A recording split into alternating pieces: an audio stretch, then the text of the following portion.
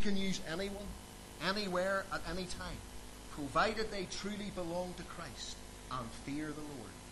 It's not a license to disobedience, but rather a testament to the glory and grace of God. And so they made their deliberation. And now Jonah himself joined in and responded in verse 12. And he said unto them, Take me up and cast me forth into the sea. They began their investigation back in verse 8 with interrogation. And then we have their deliberation in verse 11. What shall we do unto thee? And now we see the confession of Jonah. Take me up and cast me forth into the sea. So shall the sea be calm unto you. For I know that for my sake this great tempest is upon you. Jonah must have been at his lowest point here. As far as he was concerned, his ministry was over, and God was finished with him. The only thing he deserved, in his own eyes, was to suffer the just punishment from God for his disobedience, and to drown in the depths of the sea. In Jonah's mind, it was all over. It was time for him to prepare to meet his God. He acknowledged himself to be the sole cause of the tempest. If they therefore disposed of him, the sea would be calm. It's remarkable to see Jonah's candid assessment of himself. He willingly accepted the blame and responsibility for the consequences of his actions, and made no attempt to justify himself. Would it not be a good thing for those of us who profess faith in Christ to let this example of honesty be a lesson unto us? When we err, and when we stray from the path of righteousness, and if indeed we fall into sin, then let us be honest about it and accept the blame before God, and acknowledge our iniquity, and not seek to cover it up or make excuses for it or explain it away. You remember when the man in 1 Corinthians chapter 5 who committed gross sin with his father's wife was later restored to the fellowship of the church. It was only after he had been disciplined and had shown genuine evidence of having repented. And then we find him restored to fellowship in 2 Corinthians chapter 2. There was no attempt to cover it up, because if we confess our sins, he is faithful and just to forgive us our sins and to cleanse us from all unrighteousness. 1 John 1 and verse 9. You see, when genuine repentance is followed by confession and cleansing, the spirit of true humility and honesty is manifest, as was the case here with Jonah. Only he had not confessed his sin to the Lord as yet. That was yet to come. However, this was the preparation ground. But Jonah felt that it was all over for him now. Perhaps there was no use seeking the forgiveness of God now. Perhaps for Jonah it was too late. But unbeknownst to Jonah, the punishment he was experiencing served the purposes of God more than he could ever have imagined possible. You see, God's dealings here with Jonah were in plain view before the other men. The tempest would have spoken to them of the anger and displeasure of God. But instead of turning them away from God, it drove them closer to God. You see, their deliberation now turned secondly to desperation in verse 13. Notice verse 13. Nevertheless, the men rowed hard to bring it, that is, the vessel, the ship, to the land. But they could not, for the sea wrought and was tempestuous against them. They made one last desperate attempt to avoid sacrificing the life of the one they now knew was responsible for bringing this calamity upon them. They did not immediately do what Jonah had requested them to do. Why? Well, natural human instinct in such circumstances is to save life rather than to destroy it. And the men are to be commended for doing that. They are to be commended for doing all that they could and all that was humanly possible to save Jonah's life. But alas, their efforts were in vain. This again was all in the purposes of God, because now they began to call upon God in verse 14. Wherefore they cried unto the Lord, verse 14, and said, We beseech thee, O Lord, we beseech thee. You see, had they succeeded in rowing, reaching the land themselves by hard rowing, they would almost certainly not have called upon God. They would have been dependent upon their own efforts. And had they succeeded, they would never have given God the glory. But God often uses life-threatening circumstances to turn sinners to himself, and such was the case with these men. Their utter desperation led them to cry unto the Lord for mercy, because they knew now that granting his request for death was their only hope of survival. Verse 14 again. Wherefore they cried unto the Lord and said, We beseech thee, O Lord, we beseech thee, let us not perish for this man's life, and lay not upon us innocent blood, for thou, O Lord, hast done as it pleased thee. What a marked contrast to when they had earlier cried every man unto his God. Now they knew their gods could do nothing for them, nor had they power over men's lives, nor had they power over the waves of the sea and the storms. God's displeasure with Jonah had to be seen by them in order for them to fear God and to seek after him for mercy. You see, God turned around Jonah's disobedience and used it as a testimony to these men, and that this was the God. This was the one true God of eternity with whom we have to do. I wonder, do we need to make an application to the church age and to us as believers? After all, the things that were written aforetime are for our learning and for our admonition, upon whom the ends of the world are come. I wonder, does this lesson from the life of Jonah need to be brought home to us today? Does God need to be angry with the worldliness and hypocrisy of contemporary Christianity in order that men and women might see the anger of God, and consequently know that he is a God to be feared and to be obeyed? Peter said in 1 Peter chapter 4 and verse 17, "For the time has come that judgment must begin at the house of God. And if it first begin at us, what shall the end be of them that obey not the gospel of God?" You see, God was now using these heathen men as instruments of judgment and punishment to Jonah. But unbeknownst to Jonah, mercy also was at hand.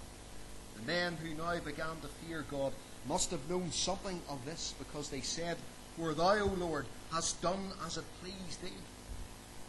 It's remarkable to see how their consciences were stirred as they weighed up the situation in the balances of divine judgment.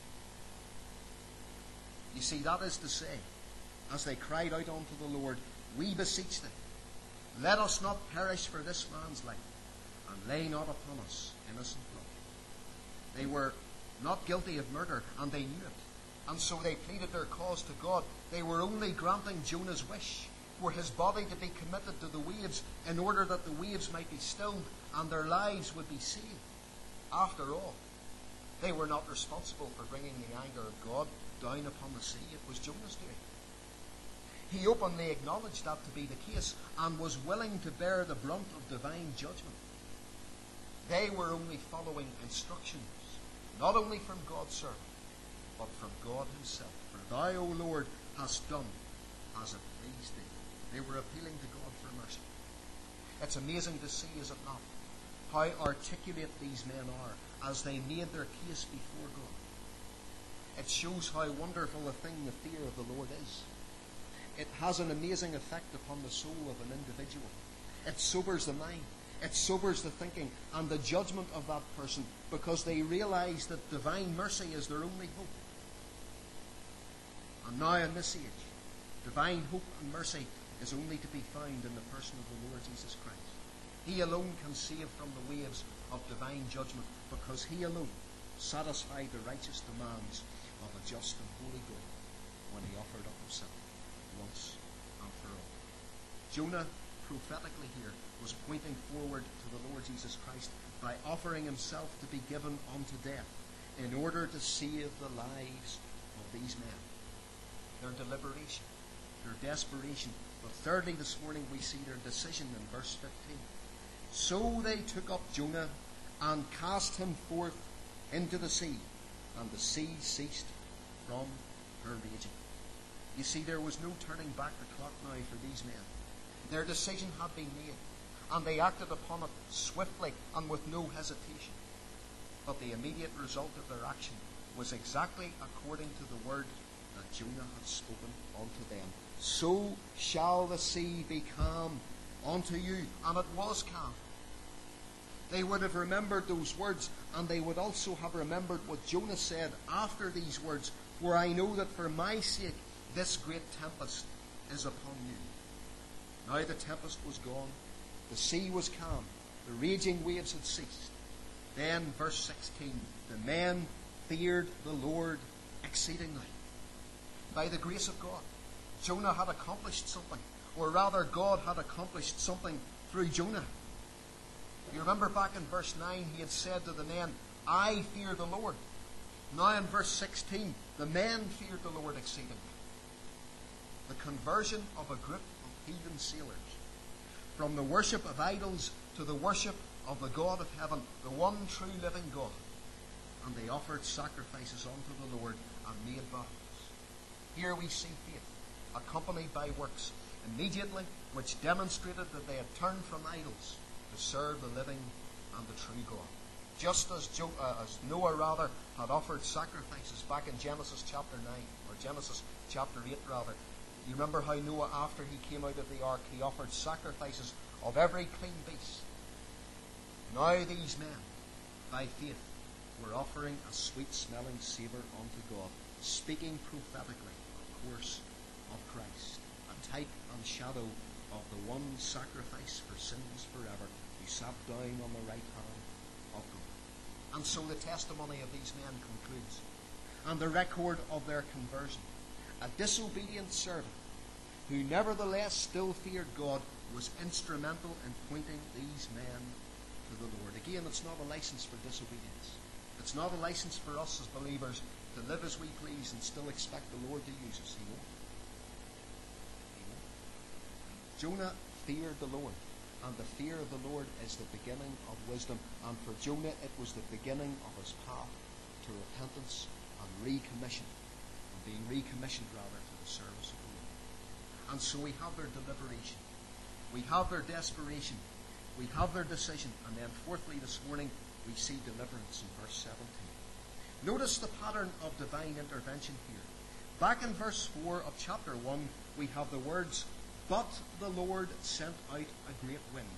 Here we have the words, now, verse 17, now the Lord prepared a great fish. It all speaks of the hand of God from beginning to end.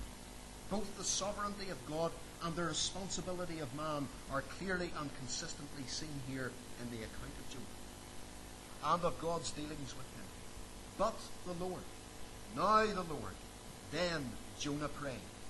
Chapter 2 and verse 1. It also speaks of the long suffering and patience of God. That an entire chapter of events in chapter 1 took their course before Jonah opened his mouth in prayer to God. And we see the mercy of God here. No sooner had Jonah been cast from the vessel than he was received into the mouth of a mammal.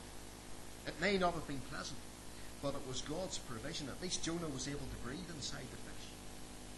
And it may not have been palatable, but it met the purposes of God. Could Jonah have imagined that part of his chastisement and punishment was to point forward prophetically to the truth that as Jonah was 3 days and 3 nights in the whale's belly, so shall the Son of Man be 3 days and 3 nights in the heart of the earth? The very words of the Lord Jesus himself in Matthew 12 and verse 40. Could he have imagined that the only begotten Son of God, veiled in human flesh, would later tell an evil and adulterous generation that the only sign to that generation would be the sign of the prophet Jonah? Jonah was still being used of God. The purposes of God are past finding out. Jonah, by his experience, prophesied of the Saviour who was to come into the world. The timing was perfect. When he prayed in verse 1 of chapter 2, there's no indication of any delay here. He was swallowed up, and then immediately he prayed. Then he prayed unto the Lord God, to the Lord his God rather, out of the fish's belly. He would not have prayed if he didn't believe that God would hear him. You see, throughout the course of Jonah's prayer in chapter 2, his words are made up entirely of quotations from Scripture, mostly from the book of Psalms, some from the prophets Ezekiel and Jeremiah. Now that tells me that in the depths of darkness and despair, and desperation, nothing but the word of God was Jonah's source of hope. He comforted himself by praying and crying out to the Lord from the very scriptures he knew by heart as a prophet himself. He chose his psalms very carefully. They were not just random references here and there. Indeed, the psalmist's past experiences of despairing of God's presence were now his own for Jonah. And he was able to draw upon that well of wisdom and knowledge in order to make his petition unto the Lord. No longer was he fleeing now from the Lord's presence. Now there was nowhere to hide. And yet, in spite of that, there was shelter, safety, and solitude inside of the fish's belly. Yes, it was a taste of hell's darkness. But he knew that at the very least he was able to pray unto God. Out of the belly of hell cried I, and thou heardest my voice. Now Jonah was about to be recommissioned and sent. Now his voice would be heard by the people of Nineveh, who themselves were bound for hell and destruction, but who, like Jonah, found true repentance, deliverance, and mercy. This, by no means, as we said already, is a license for disobedience to the believer. Neither is it an excuse for willful wandering from the way of God and from the Word of God, thinking that God will simply let us off the hook, as it were, speaking reverently, and recommission us again after we have gone our own way for a season. No. Deliberate disobedience will bring no blessing, but only misery, ruin, and despair.